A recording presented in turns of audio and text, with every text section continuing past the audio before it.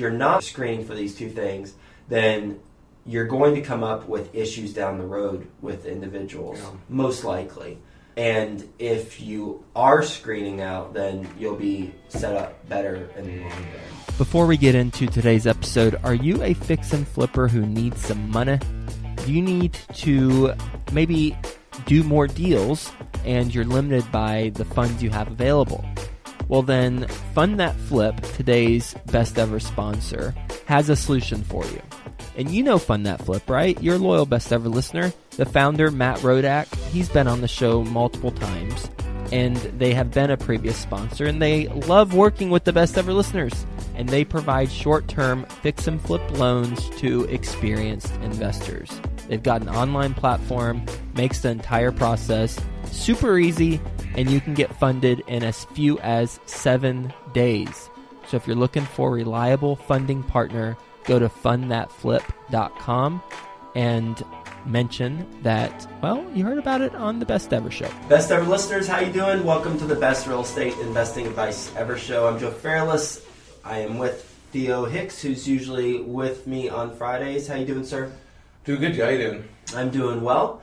And let's see, for Follow-On Fridays, Best Ever listeners, as you know, we talk about what we got going on, observations, and today we're going to talk about some lessons learned from an investor standpoint. So how do we want to get started? Well, I think we'll go right into our main topic, which is 2 reasons to not bring on an investor for your apartment deal. And this is something based off of your personal experience, and they're going to kind of wrap it into the bigger picture.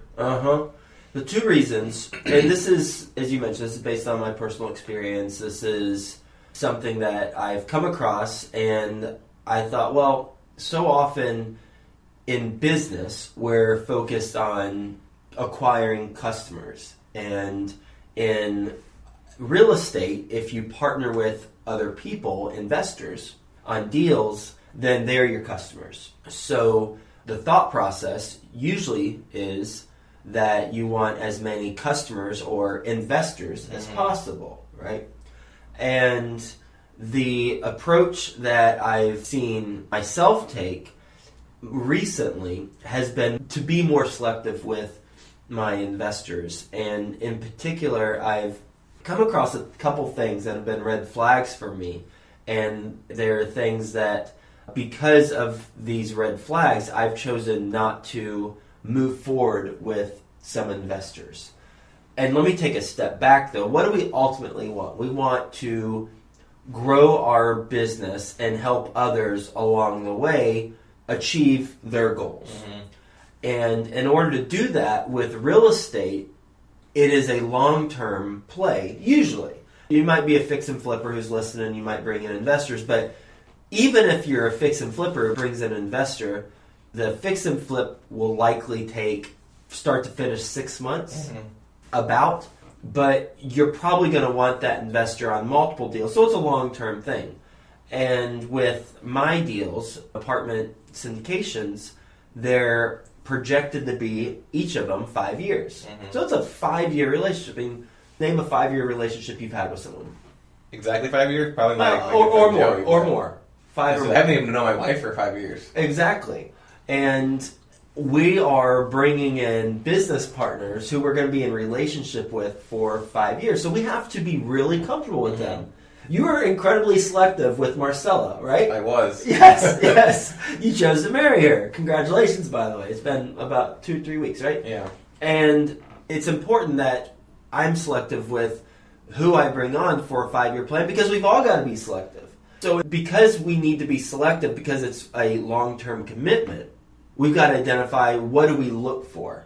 And I've taken some notes here so we can have a structured conversation. And for me, it's really simple. And we'll get to 2 red flags in a second. Let's talk about what we're looking for first. One is, it's someone who trusts me as a person. As a human being, they know or believe or trust in me. They know or believe that I'm a good person. I'm a good person, but they have to believe that. If they don't believe that, if they think I am an evil person or someone who's out to get them, then they're going to act differently than someone who trusts me as a human being. And we'll get into how that manifests itself or could manifest itself later. 2 is I want them to treat me as a partner, not as a vendor. Yeah. Because technically we are partners. I'm on the general partnership side and limited partnership side because I co-invest in all the deals, and they're on the limited partnership side. Both of those categories have a common word in them, and that's partnership. So we are partners and not a vendor. And third is that I look for someone who I can be in a 5-year relationship with. So those are the three things. Now, have you read the book Blink, Malcolm Gladwell? Which one was that again? It talks about thin slicing. Yeah, I read that book. Okay. Well, in the book Blink, and bestseller listeners, if you haven't read the book, go read the book. It's a really good book. In the book Blink, he talks about thin slicing, and thin slicing is basically the science of making quick, informed decisions within a blink of an eye. And you do that based on your previous life experiences and other context clues that are coming at you. And Malcolm Gladwell makes a case that you can make well-informed decisions, in fact, more intelligent and accurate decisions in a blink of an eye compared to if you laboriously look over a problem and you finally come up with a conclusion 5 hours later, 5 weeks later. Well, in that book, there's a study that I'll always remember. And the study is about couples. And for best-ever listeners who are listening to the numbers I'm about to say, I don't exactly remember the exact numbers, but it's approximately what I'm about to say. Close enough. Okay. So, in one of the studies in the book, it's a study on marriages and the likelihood of a couple getting divorced in the future. And what they did is they hooked up the couple's brains with these helmets with sensors and stuff on their brains, and they had the couple in a room, and they asked the couple to talk about a topic that is a point of contention between them. So something they don't agree on. And when they hooked them up and the couple talked about maybe getting a dog, for example, one doesn't want a dog, one does want a dog. After 7 seconds, just 7 seconds of them discussing the dog topic, the scientist was able to determine within 90+% accuracy, 90+% accuracy, if they were going to get divorced in 2 years.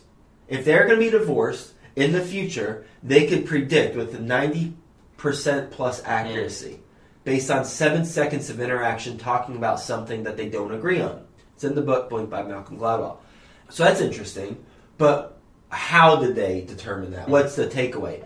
And the main thing they identified is in the way the face moves and the way your tone is and what you say in that short period of time. They picked up like thousands of different cues and they put it in the algorithm, and they identified that there's one leading emotion that if it showed up in that 7 second span, then you're done as a couple. Guess what that is?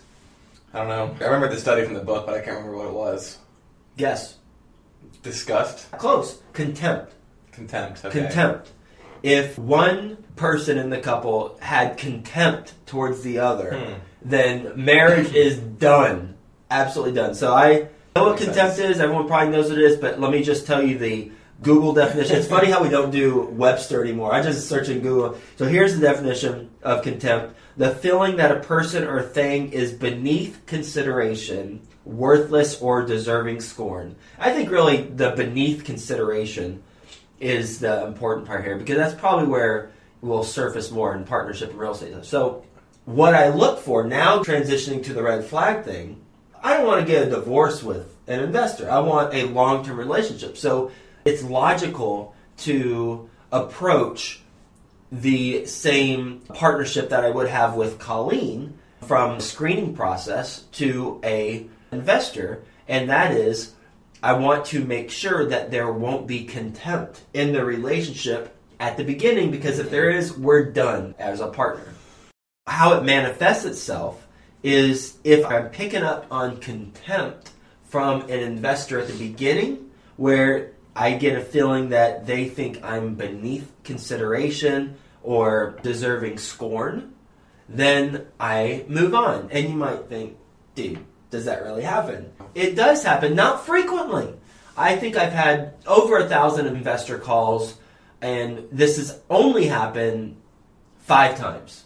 So it's a very, very small percentage. But when you identify people in that category, you got to move away from them.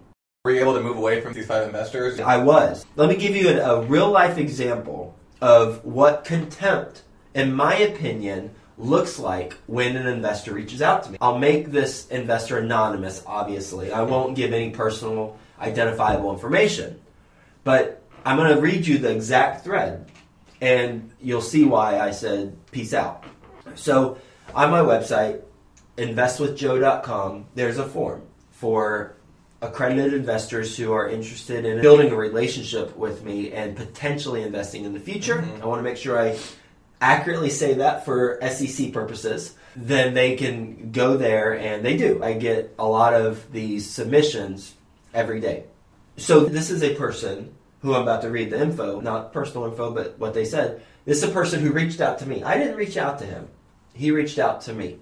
And he submitted his name, his email, his phone number, like everyone does. And the question I have, are you an accredited investor? Yes or no? They said yes. Are you looking to invest at least $50,000? Yes or no? They said yes. And then I have a question, what would you like to tell me about yourself?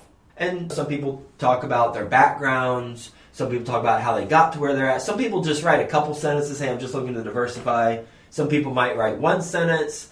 Other people might tell me how they've succeeded in business. All sorts of varying answers. And this person, here's what they wrote. 3 sentences. I'm in deals with XYZ, another multifamily syndicator. And they said, my standards are high, period. My patience for slick marketing is low, period. That's it. That's all they sent over. And I'm wondering why they initially mentioned that to me, because they're the ones reaching out to me. So it immediately raises a red flag, but not enough for me to say, no, thank you. So I reply back, and I basically say, thanks for reaching out to invest with me. I would love to get on call and get to know you more and learn more about your goals. I've attached some company information about Ashcroft Capital and with case studies, our business model, etc., our approach.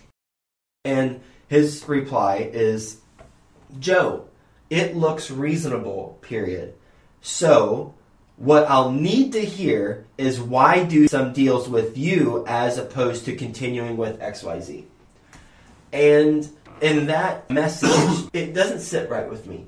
Because first off, I know who he's investing with, and that person's a great person. And I actually mentioned that. I skipped over that. I actually mentioned that to this investor. I said, who you're investing with is a great person, and I'm glad you're doing it. And this follow-up is, that looks reasonable, but what I need to know is why invest with you versus keeping to go with this other person.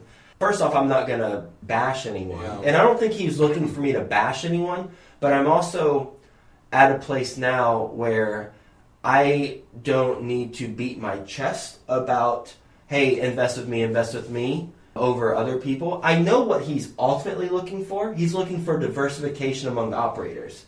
We both know that, so I'm not sure why he is saying, okay, that's reasonable, but what I need to know from you is this. And perhaps it's some emotional trigger with me where when people tell me what to do, I just don't like it. I've always been that way. So perhaps I'm blowing this out of proportion, which is a possibility. But I took it as, hey, this is an investor who isn't treating me as an equal because he's telling me he needs me to do something and basically to sell myself. Well, I'm not going to do it. So my reply to him is, if you're happy with so-and-so, who I've met multiple times, have a high degree of respect for, then I just continue doing that. Wish you the best, Joe. And he replied and said, I'm completely happy with so-and-so, but I like diversification across all variables. Well, of course you do. That's why, we both knew that. That's the reason why you're reaching out to me. I never replied back. And I asked Samantha, I told her I don't want to have a call. I'm sure he's a nice person, well-intended, and perhaps it's just the way the writing comes across, but I just don't want that type of relationship with an investor. Yeah, definitely didn't start off on the right foot. I think especially in combination with his initial inquiry, I agree with what you're saying. It seems as if it's not seen as we're partnered. It's more of, are you useful to me? Mm-hmm. Not, is it going to be a mutually relationship? So yeah, exactly. That's all it is. It's just, we're in a relationship for 5 years.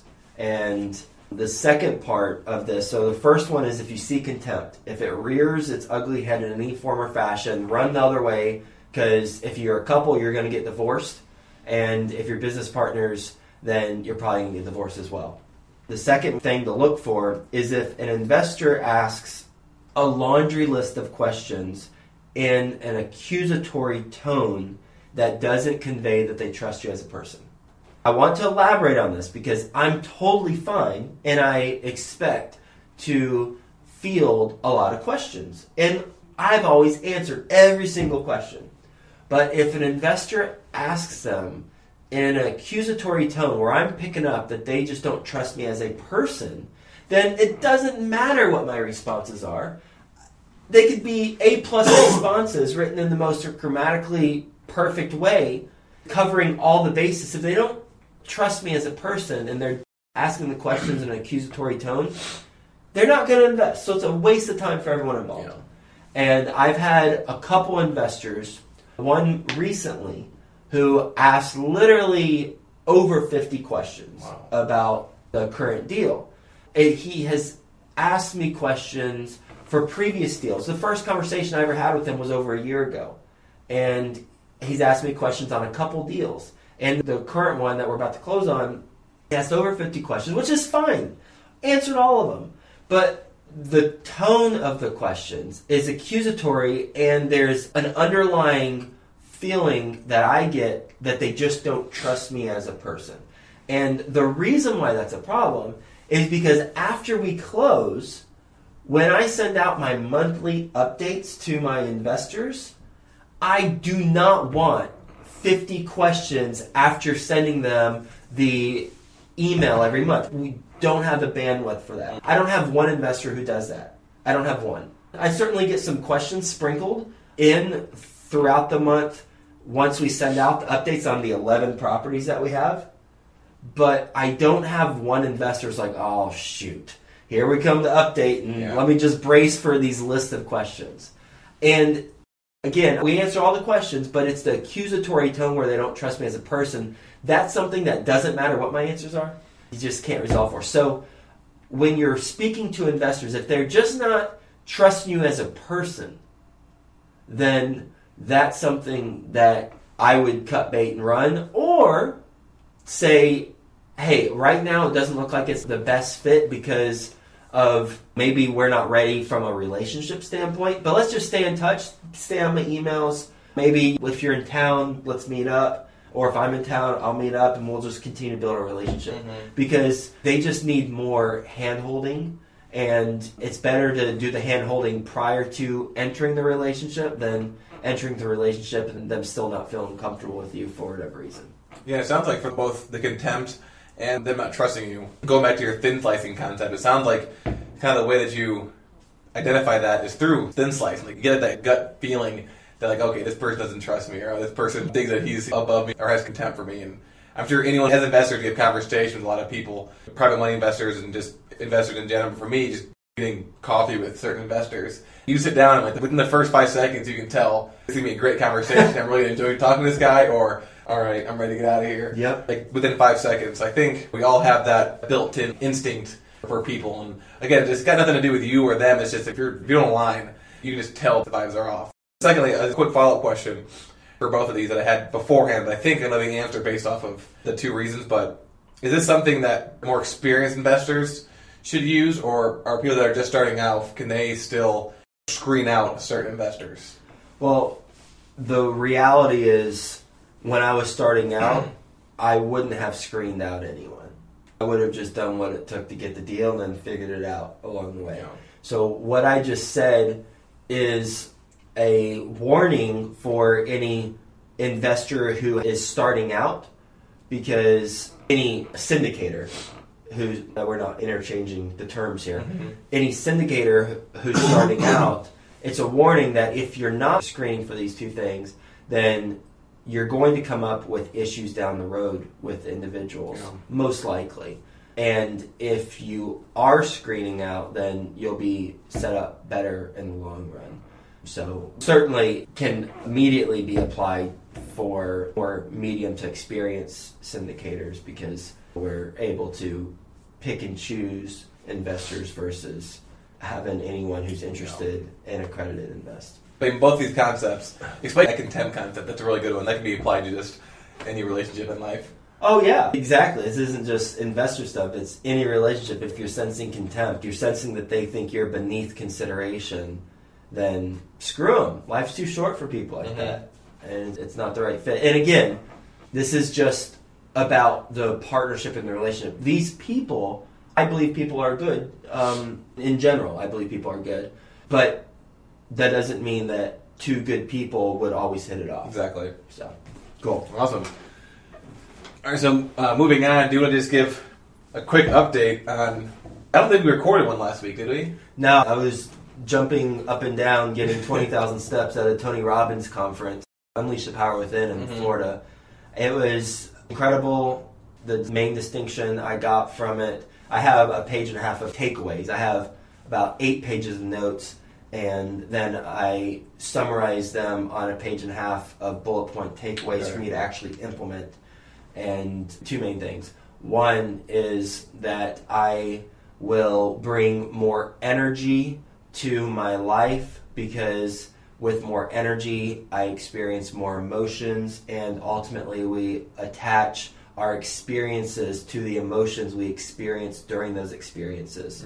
So by having more energy and more emotion, then I will have a greater level of experiences in life, and that's what it's all about. That's number 1. And number 2, Tony Robbins talks about the 6 human needs: certainty, uncertainty, love/connection, significance, growth, and contribution.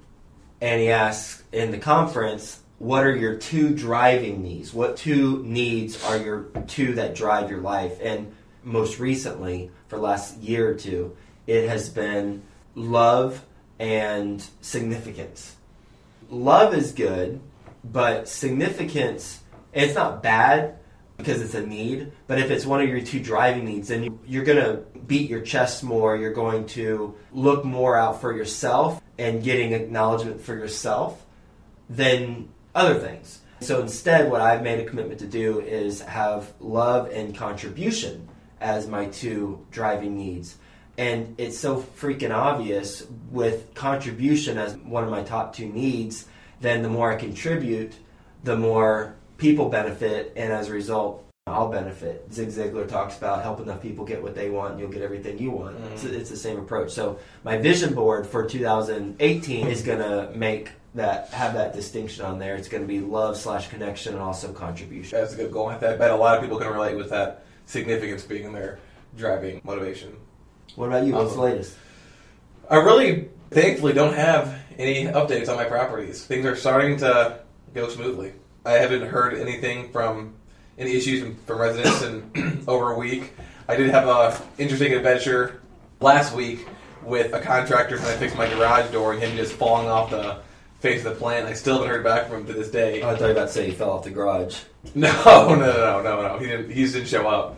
And I had to find a regular garage door repair service. Obviously, that was more expensive than having a contractor do it. And then when they were there, they found out... Oh, man, I forgot about this. They found out you talking about your property or your house? No, my properties. Okay. They found out because fourplex, they got 2 garages. Oh, okay. And they went to fix the one garage because the spring had snapped, and so the garage door wouldn't go up. And I had a plumber working on something in the other garage, and so they were kind of just the plumbers and the garage door repairman were going back and forth. And then I go, you guys are here, let's just check all the other garage doors. And they checked the first one. And so they got the railings that are connected to the ceiling and the motor sitting on that, and then it's got like the little chain that pulls the garage door up and down. So that rail wasn't connected to the ceiling. It was laying on a pipe that was going across the garage, and the pipe had asbestos on it. And the chain, whenever the garage would go up and down, would grind against the asbestos pipe, and it would just flicker asbestos in the air. Oh. And the guy's like, this is completely illegal. And then on top of that, those little sensors that are supposed to be on the bottom on the garage, so if you break it, it'll stop.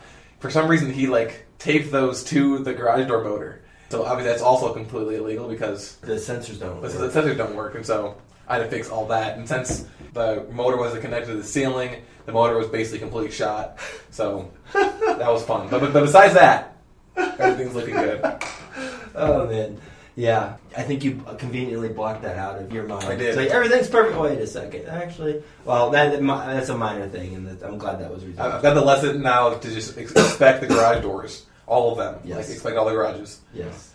So the last thing we wanted to do today was the new Amazon headquarter prediction. It's going to be in Dallas. Here it is. This is... You heard it here first. It is 80% research, 20% wishful, hopeful thinking. Because if it goes to Dallas, then we'll have 10 properties that will benefit as a result of it. So that will be a multi-million-dollar announcement if it happens to be Dallas for our portfolio.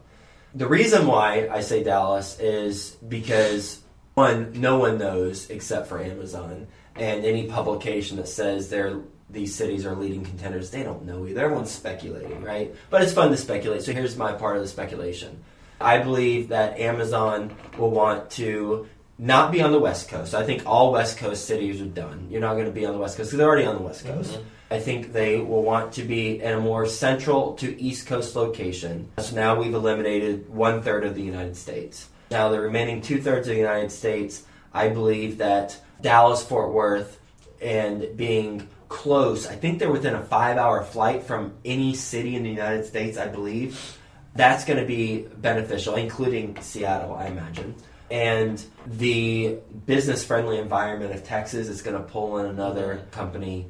Plano just got Toyota. Well, not just. They just opened up their headquarters, multi-million-dollar headquarters in Plano, which is the suburb of Dallas-Fort Worth. And I believe the two things that would hold DFW back, one is public transportation. It's not good. And two is access to engineers. I believe those two will not be as high of a priority because with public transportation, people drive in Texas. And it's just how it is. I don't think that's going to be as high of a factor as the other factors like being close to all the other cities, having a friendly work environment, having expansive land to grow on, being in a major city with major sports teams, things like that, where people who are employed by Amazon can actually hang out and have fun. And the other one, the lack of supply of engineers. Texas has some with some universities. I went to Texas Tech University and University of Texas there, Texas A&M. But it's not like maybe Atlanta with Georgia Tech and other schools like that. I think you can get people to move to Texas, to move to Dallas, because it's already been proven. People do move. People are moving to Texas, moving to Dallas all the time. You're getting 100,000 new jobs, I think, a year in Dallas-Fort Worth. So that's going to continue, and Dallas-Fort Worth is going to be the winner. Well, I can't pick Dallas, so I'm going to go with my original pick, which is Atlanta. Yeah. And that's just based off of I used to work for a logistic company, and I spent so much time running models to set up a distribution center. So obviously I know it's not going to be a distribution center, but that's just the only experience I have. So if Amazon released the list of top 3, which they won't for political reasons, I don't think they'll probably tell everyone they got second place. Yeah, but seriously. If they did, then I believe Atlanta would be number 2. Well, what do you think? Chicago. Okay. I think it's Dallas, Atlanta, and Chicago, but Dallas is going to win. Cool. Awesome. So just a couple additional housekeeping things. So best ever conference. Do we still have the early bird special, or are we just at regular price tickets now? I don't know. I think it's regular price tickets. You can go besteverconference.com and check that out. And then also the apartment syndication book, we got that. It will be being published in a couple months, so be on the lookout. Any call to action there so they can stay in touch or stay in the loop? Not yet. We're going to put something together here in the coming months so that you guys can get some exclusive content. And then real quick, make sure you subscribe to the podcast on iTunes for your opportunity to be the review of the week. This week, a shout out to Brooke Craven. Her review was Joe, host of the best real estate investing advice ever, highlights all aspects of real estate investing in this can't miss podcast. The host and expert guests offer insightful advice that is helpful to anyone that listens. Thank you, Brooke. I appreciate it, and thank you for listening. I am very grateful of that. The more listeners and the more reviews that we get, the higher quality of guests that we're able to attract to the show. So please continue the reviews, and I'll do my best to do my part and continue with the quality content and bring in quality guests. So that being said, enjoy the weekend, best ever listeners, and talk to you tomorrow. You want to get better at negotiating real estate? Well, how about, do you want to get better at negotiating real estate for free? Even better, right? Well, go to fundthatflip.com/best ever. Fund That Flip, today's sponsor, has partnered with best-selling author Jay Scott to provide you with a free chapter from Jay's new book on negotiating real estate. I've read the book. Lots of good real-world case studies sprinkled in there, too. I love it when they do that. Go to fundthatflip.com/best ever to download your free copy of the chapter today. The Target Market Insights podcast is just that, a show solely dedicated to help you learn about target markets through the people successfully shaping them. The show features professionals who work directly with the audience and market you want to connect with in real estate. Listen and subscribe today at targetmarketinsights.com. That's targetmarketinsights.com.